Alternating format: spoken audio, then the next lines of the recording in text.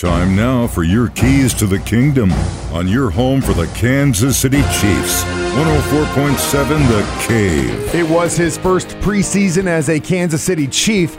Here's what Justin Reid had to say after the final preseason game against the Packers last Thursday. This preseason went about as well as you could have asked for. I mean, guys learned the playbook. We have a bunch of new faces on the offensive and defensive side of the ball. And guys came out and showed that they were confident in the playbook, confident in the coaching scheme, and confident in themselves playing in the scheme. So I think that is great. It's a great start. At this point, we've got 17 days until the first game of the season.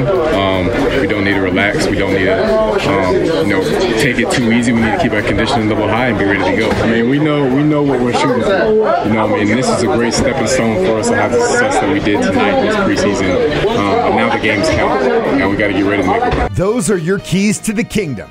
Brought to you by Dr. Mark Melson, the doc that rocks. Now at Springview Dental Care, and your home for the Kansas City Chiefs. 104.7 The Cave.